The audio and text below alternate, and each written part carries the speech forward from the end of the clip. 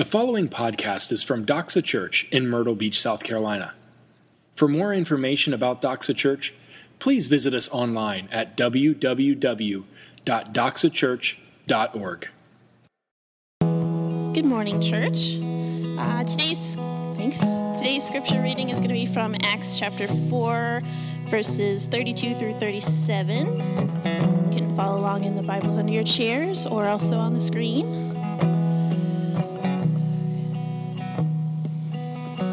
Now the full number of those who believed were of one heart and soul, and no one said that any of the things that belonged to him was his own, but they had everything in common. And with great power the apostles were given their testimony to the resurrection of the Lord Jesus, and great grace was upon them all.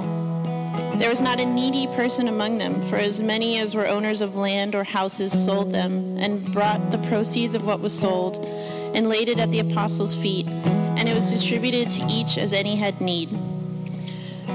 Thus Joseph, who was also called by the apostles Barnabas, which means son of encouragement, a Levite, a native of Cyprus, sold a field that belonged to him, and brought the money and laid it at the apostles' feet. This has been God's word. I read an article this morning about a man in Brazil. And this man claims that in a hotel room in 1979 that he heard a voice in his head, which is never a good start generally. He heard a voice in his head that said, "You are Jesus Christ reincarnate." And so he went out the next day and changed his name. And for the last, 38 years, he's been preaching and teaching people. He was sleeping in a van, preaching and teaching people that he was Jesus Christ reincarnate. And now he lives on a compound in Brazil, surrounded by fence and barbed wire, with 12 disciples. Forget, it's like 9 women and 3 men, or 9 men and 3 women, who serve him and worship him and listen to him daily teach. He's gotten older now, and so he doesn't get around very well. He rides around in a little motorized cart around his little compound. And he gets the word out that he's Jesus through Facebook and YouTube. He takes where the Bible says that Jesus is going to come back in the clouds of glory, to say that that's why he travels by airplane to get where he needs to go. He's a man who I've never heard of before this morning, and most likely you've never heard of before this morning. He's a little crazy guy, because spoiler alert, he's not Jesus. He's a little crazy guy in a compound in Brazil with 12 people in this lush garden surrounded by fence and barbed wire, who has some followers on YouTube and Facebook, because you can find crazies anywhere. And is not making much difference in the world, or even in Brazil. Or they had a picture of him standing beside his van outside the Congress of Brazil, preaching to no one as they were walking by. And I think a lot of us, though, have that kind of picture about what Christianity is. A lot of the world thinks that's kind of what Christianity is. Like, there was a man whose name was Jesus, and he lived and he died, and he said he was God, or his followers said he was God, and he died, and then afterwards they said that he rose again. And Christianity has done some good things for the world. It's also done a lot of bad things, and it's okay if it's for you, but Christianity isn't. It's sort of sequestered to the side, apart from the rest of like the real work in society, the real business of life. It's sort of separate from the real things in life. But what we're seeing in the book of Acts, as we're working in our series today, we're in chapter 4. What we're seeing in the book of Acts is that once Jesus died, buried, and was resurrected, it set in a series of events that absolutely changed the world.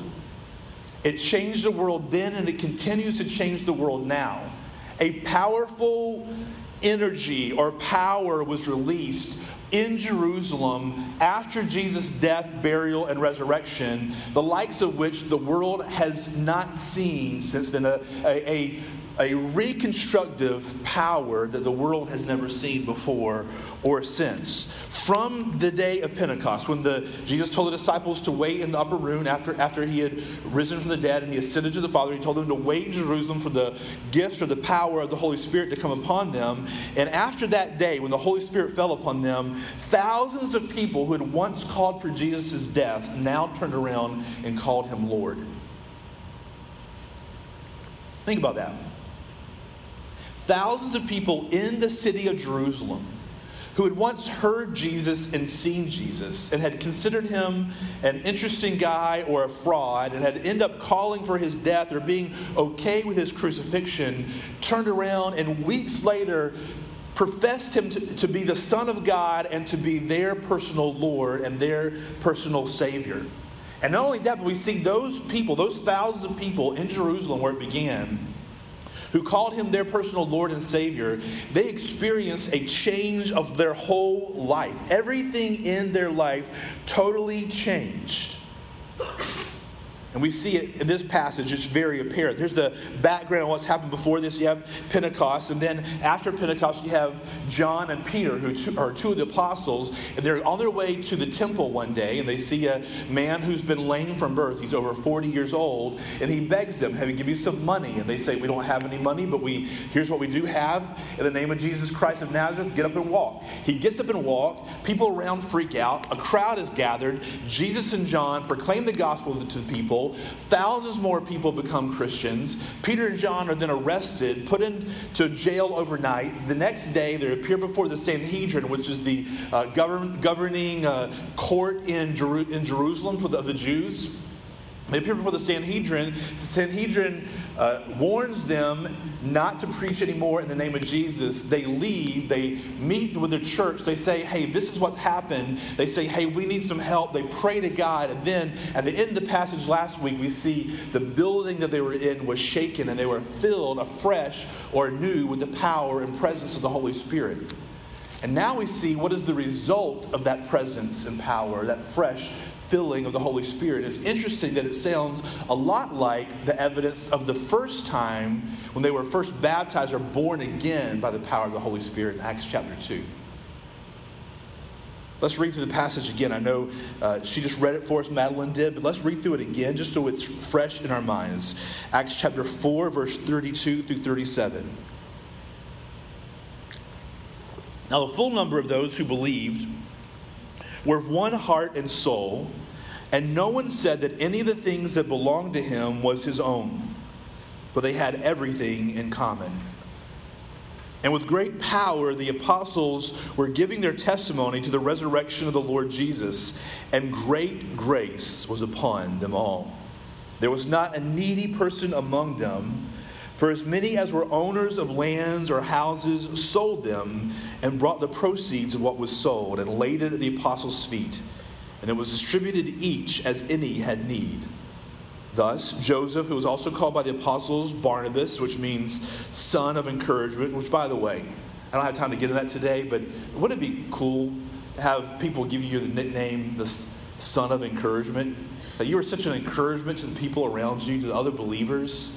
That's the nickname that you got.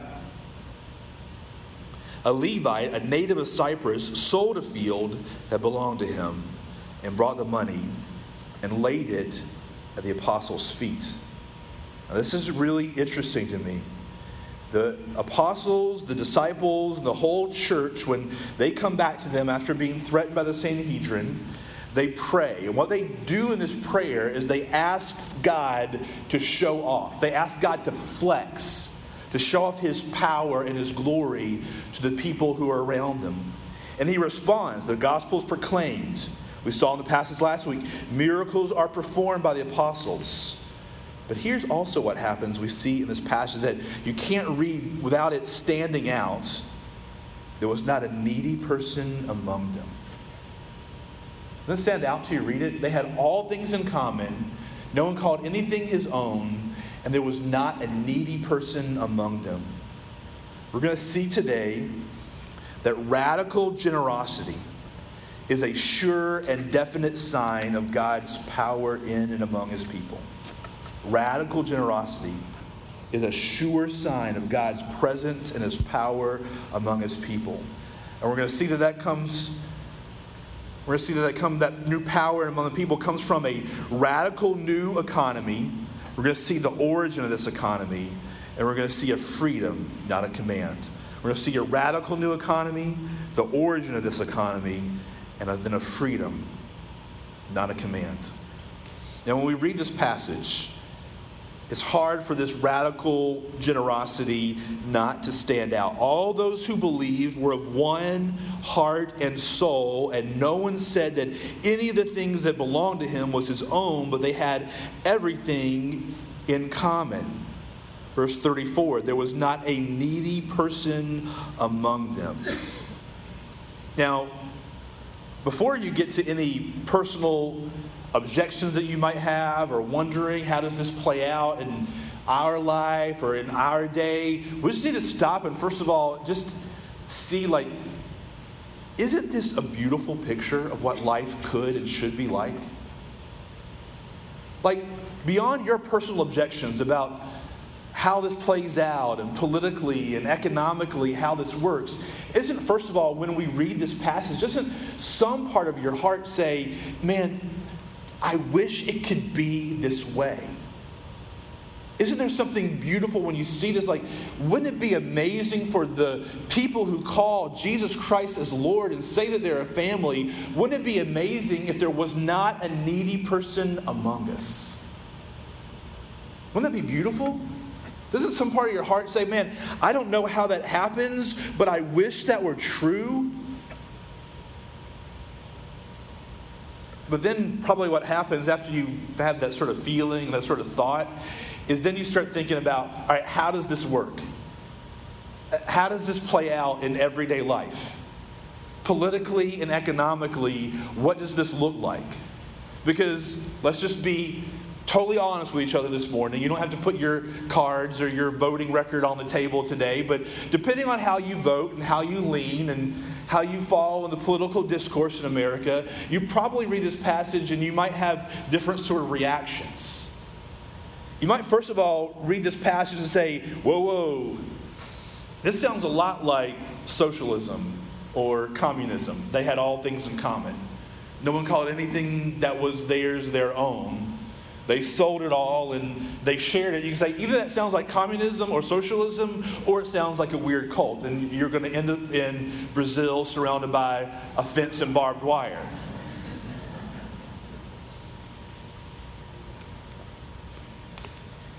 And some of us read this and we this. This sounds really appealing. We're really excited. We love the idea politically of people like those who have more giving more, and those who have less get more in return, right? Go Bernie, or whatever your kind of political. Let's just be honest. We're thinking these things as we read this. How does this play out? Some of us say, hey, I'm not sure about this whole socialistic thing. I'm all about the free market, capitalism, America, red, white, and blue, shooting guns and the whole deal. Hey, give it to this is America. This is not the way we play it here. But no matter what political system that you kind of tend to gravitate to, no matter what side of the political spectrum you tend to gravitate to, you might be deep red or deep blue or some purplish thing in the middle, wherever you fall, and no matter who you've cast your vote for this past year. Here's the truth. Every political and economic system that the world has tried, and I think, and I would love to have a discussion separately to talk about benefits of different sorts of economic systems and political systems, but every political and economic system that the world has tried has always failed. There might be some that are better than others, but every single political system that we've tried has failed. Socialism has been tried and failed. Capitalism doesn't always work out the way free market capitalists say it does. democracy, oligarchies, like whatever kind of place that you fall to it, they all fail. And here's why they all fail. Because they all include and are run by human beings. The problem with the world isn't that we're too Republican or too Democrat or too conservative or too liberal or too free market or too socialist. The problem with the world is that we as mankind are broken. And we will abuse whatever system that we can find. If you put one or few people in charge of an economy or in charge of a country, they're going to end up, over time, at some point, abusing their power. And if we run a free market capitalistic system, as much as we like to think that the market corrects itself and always takes care of things, the truth is, free market capitalism, the businesses and the government is still run by human beings who at our very base core are corrupt. And that's the reason that the systems that we run are corrupt. Because we're corrupt.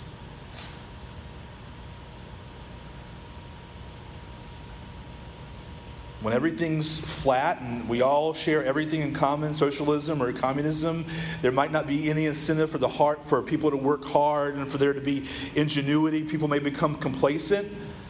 But also, in a capitalistic economy, the powerful will still take advantage of the weak.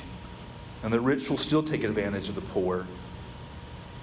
The rich and powerful will always take advantage of their position eventually, and the poor and weak will take advantage of their position eventually, no matter what system you're in, because we are broken. We're selfish at the very basic core of who we are. The real issue isn't economic or political objections we may have to how this works out. The real issue that this passage is dealing with is our own personal objections. It's our own personal selfishness.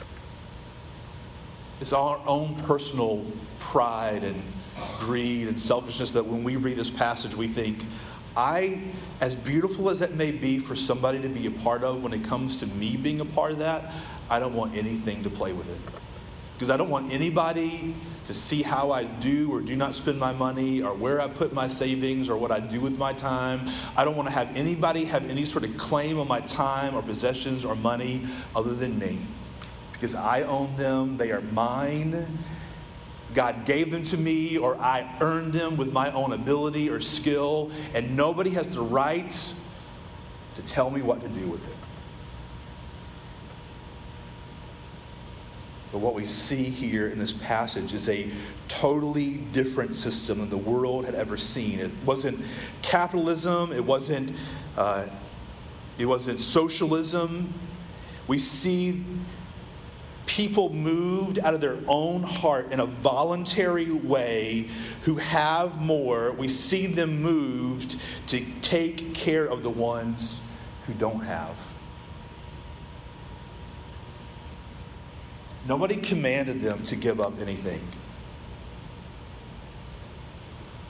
We see people move from their heart without anybody coercing them or commanding them or even suggesting it.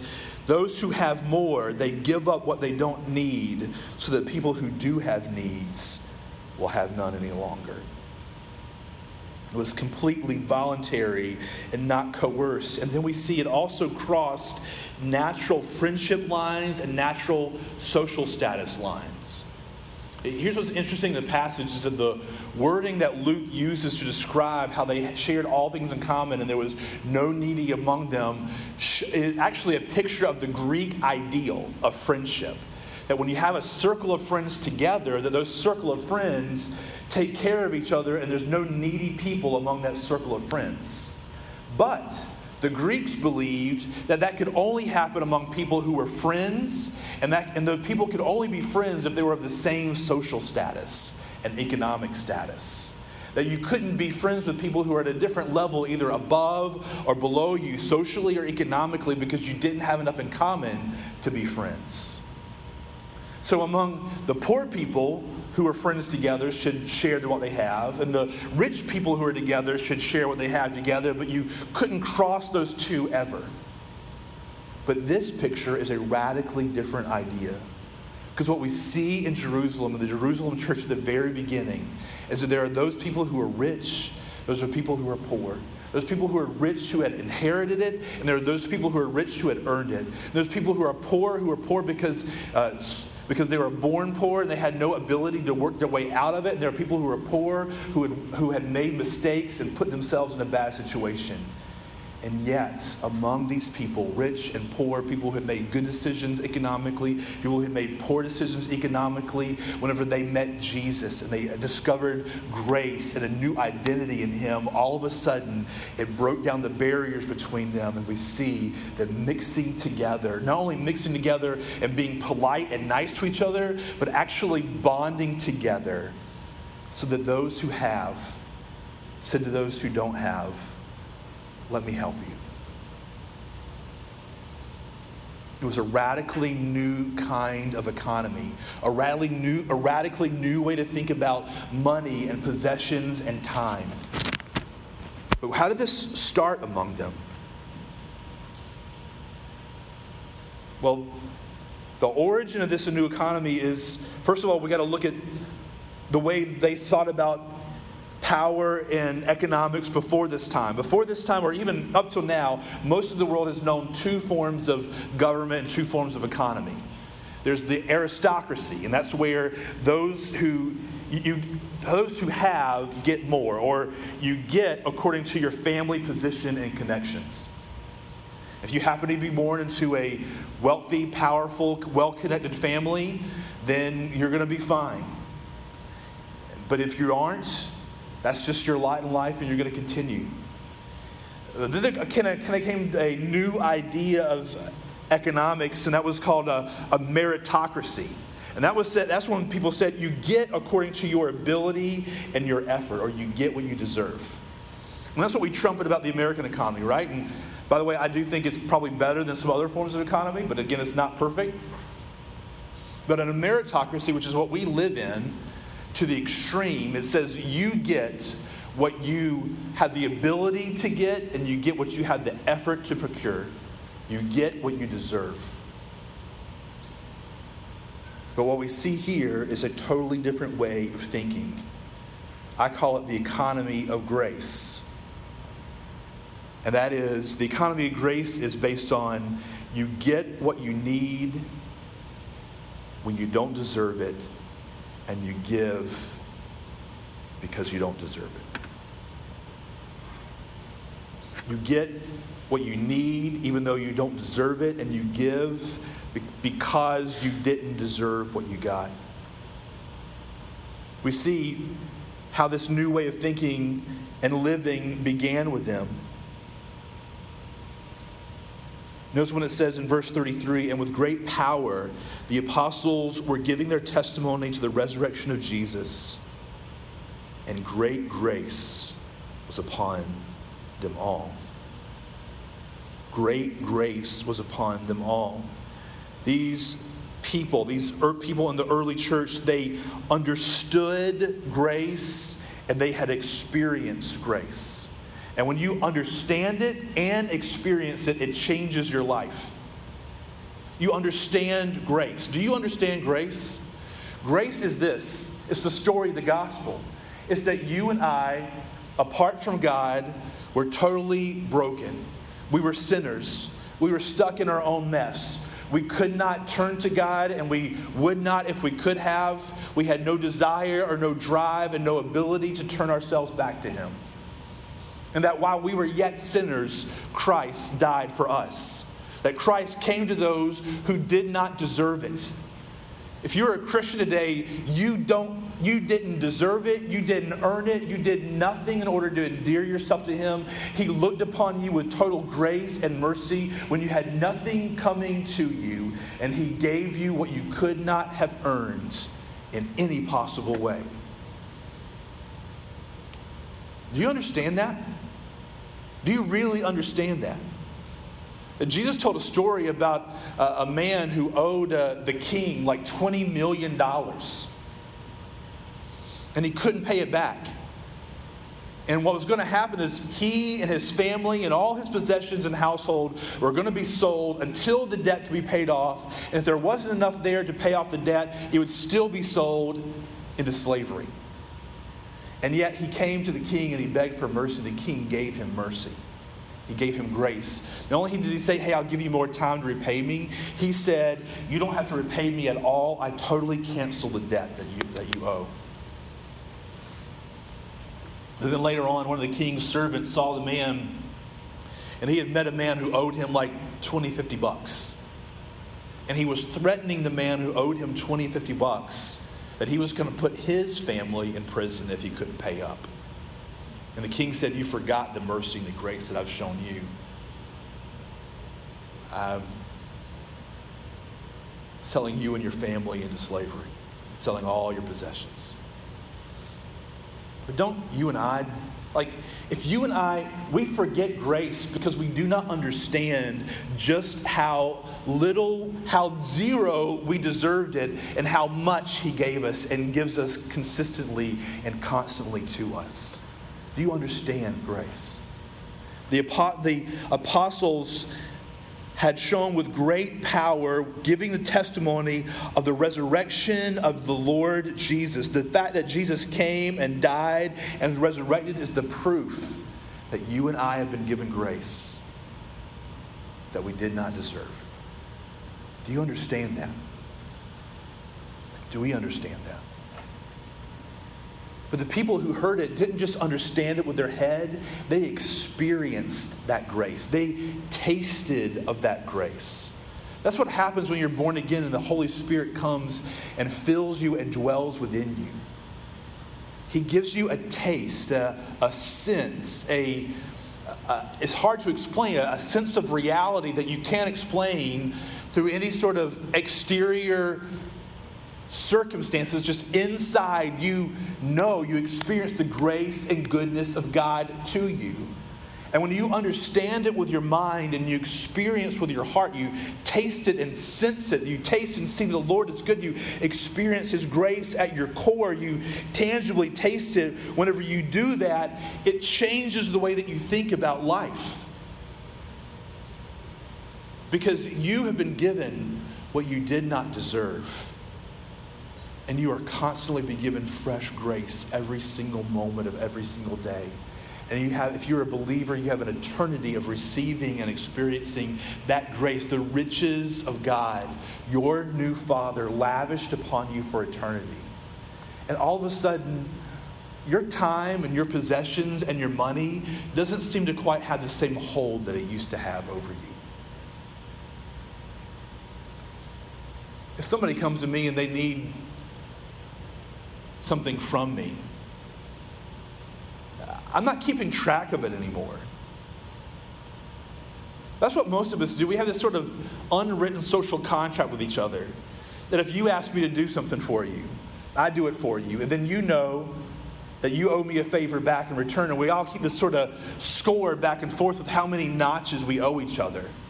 But when you experience grace and you realize how much you've been given when you did not deserve, then you're not keeping score any longer. You're not keeping score with your spouse or your friends or your parents or your kids or your coworkers or your neighbors.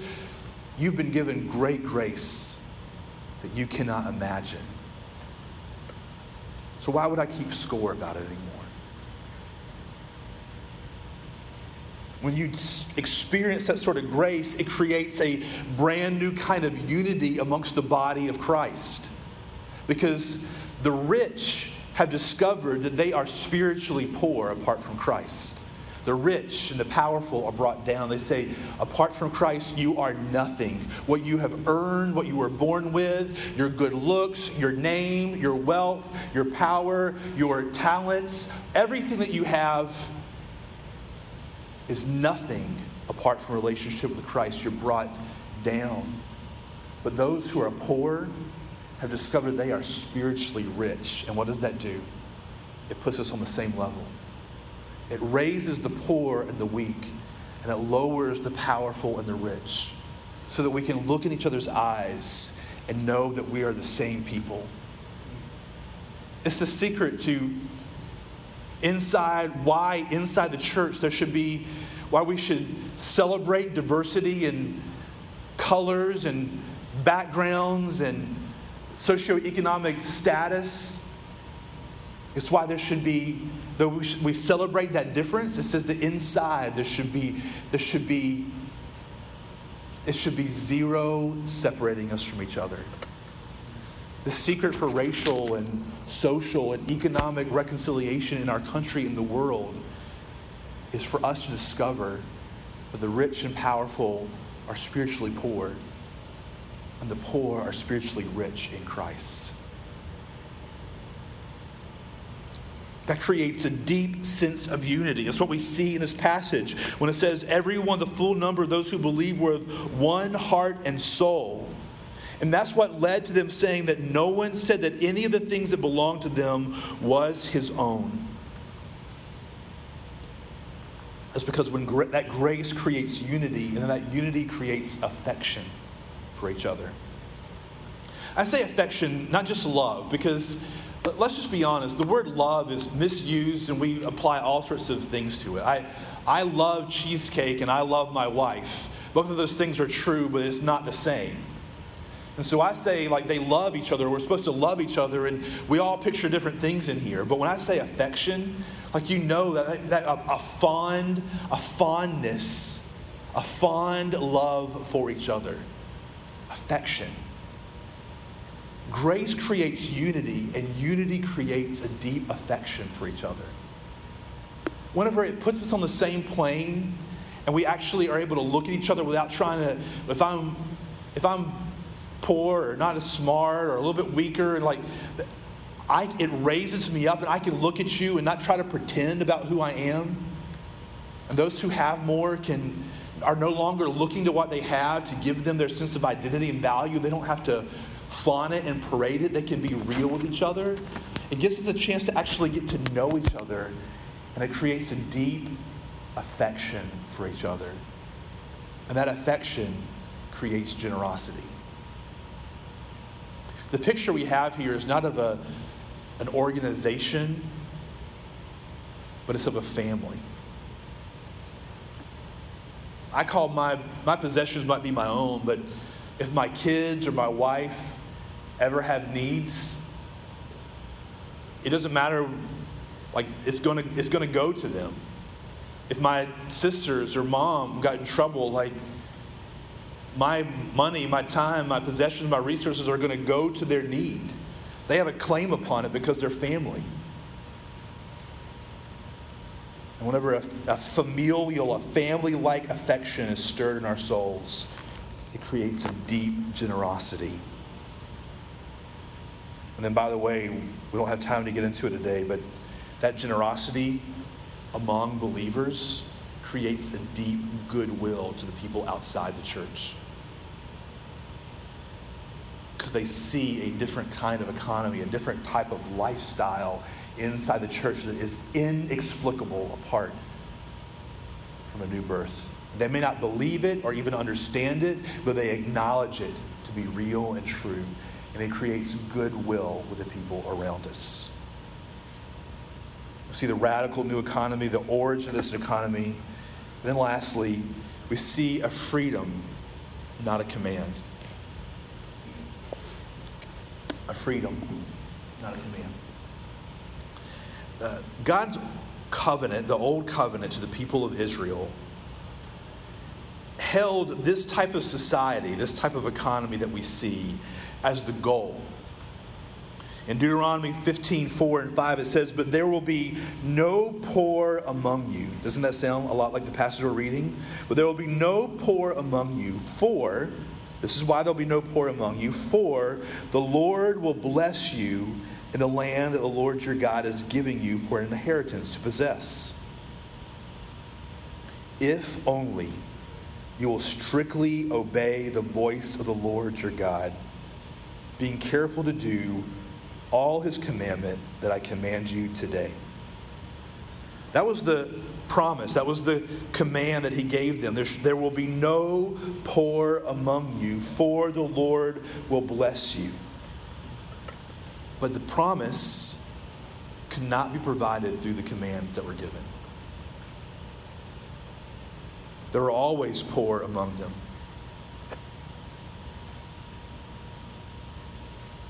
But the deeper promise was that he was going to eventually give them a new heart. He was going to give a new heart to both the rich and the poor. See, here, Jeremiah 32:39, I will give them one heart and one way, that they may fear me forever for their own good and the good of the children after them. When the disciples were born again on the day of Pentecost, and more people were added to the church, and they were born again and continually living a life filled with the Holy Spirit, that provided that new kind of heart that was needed in order to think and feel about their money and their time and their possessions differently. And that's what created a response that was totally voluntary on the part of each person. A totally voluntary response apart from any sort of command. And that's the beauty of this passage. There was no command that Jesus gave that said, hey, if you have extra possessions, sell them, provide for the needy. It totally came from a heart that was moved with love, the love of God, and the affection for the other believers, apart from any sort of command. We think that we're free to do with our time and money and possessions whatever we want to do with it, right? That's the way you and I tend to think about our time, our money, and our possessions. I'm free to do with whatever I want with those things. At least before Christ, we think that way. We think of them as ours. My money is mine. My time is mine. My possessions are mine. But we're mistaken. Because our time, our money, our possessions always exert control over us. We don't control them. We have very limited control over our time, our money, and our possessions. Something can happen in a moment and they can be gone. But even above that, when Jesus said, where your treasure is, there will your heart be also, is always true. Wherever your personal treasure is. Some of you have a bigger treasure, and some of you have a very tiny little treasure. But wherever that treasure is, don't you find that's where your heart is buried there too? You don't control it. It controls you. You act and do the way that you do the things that you do, and you act the way that you act because your heart is with your treasure. But when Christ comes into our life and we experience grace and understand grace, then we are freed from the control. It frees us truly and deeply. It's that grace that finally gives us the ability to hold our money and hold our possessions and hold our time loosely and generously. The picture that we see here, the wording can be kind of confusing when it says that it talks about them, everyone, as many as were owners of lands or houses, sold them and brought the proceeds of what was sold and laid it at the apostles' feet. The wording there can be kind of confusing. The wording there is actually not that every person sold their houses and lands and brought their money to the apostles' feet. We know that's not true because right after this we see people meeting in house to house. So people had houses. But the picture is that first of all, that because of grace, nobody counted anything that they had as theirs. They counted it, they held it loosely so that anybody else in the family of God, as they had need, could use it. Do you hold your time loosely? So that if anybody else has need of your time in the body of Christ, in the family of Jesus, that they have a claim on your time? Do you hold your possessions and your money loosely so that if anyone around you has a need, then they also have a claim on your possessions and your money? And are we willing to take the intentional steps that are needed to move towards this type of radical generosity? That kind of radical, voluntary generosity is even bigger and runs even deeper than we first read the passage. Because we see that applies to both the rich and the poor. I hold everything I have loosely, whether I have a lot or I have a little. So how do we get there? First of all, it's repentance. It's always repentance. It's repentance for you and I to see, where have I laid treasure so that my heart is there? Where do I see my heart? Where do I see an unwillingness to open up my hands to the people around me who have needs? Whether it's my time or my money or my possessions. Where am I unwilling to open my hands? Where am I grasping tightly? That's where your heart is. And if our heart is anywhere apart from Jesus Christ, then we need to repent. I pray that we would receive grace today and understand that grace and experience in such a way that it would free us to allow us to repent deeply of where we have laid our treasure apart from Him.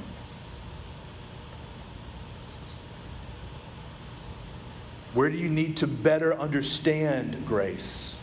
The idea that what you have is not your own, that you had nothing that you deserved coming to you, that Jesus Christ gave you through the cross and through the new birth. Do you need to tangibly experience grace in your heart? Do you understand it with your head, but do you need to more tangibly experience it and taste it in your heart?